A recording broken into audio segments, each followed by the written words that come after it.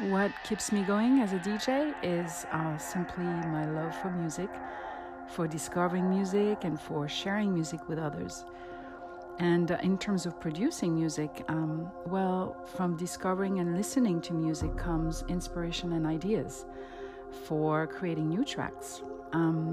Also, all the events surrounding this past year have been a big source of inspiration, and I'm sure many of my fellow producers have felt the same.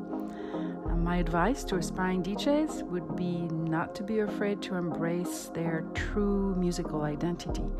Some DJs become successful because they like a wide range of music and can be very eclectic, and others only like one very particular sound, and that's what makes them unique as well. To more experienced DJs, I would say to also stick to what they love. It may take more time to be noticed or recognized or successful, but in the end, you can reach a higher level, I think, than you would if you try to do what may work, commercially, but what everyone else is doing, and then end up just blending in.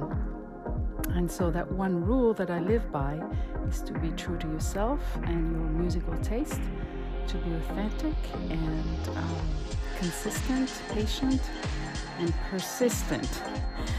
I think one mistake that I advise others not to make is to play for the wrong crowd. Just to get a gig or to make some money. It's important to research venues that book DJs who play similar styles as yours, even if you could book other venues more easily, but play for people that would not particularly enjoy your set, or if you would need to adjust your style. And voila! I want to thank everyone for listening. My new single, Homage to Jean S., is a very special, a very deep and melancholic track.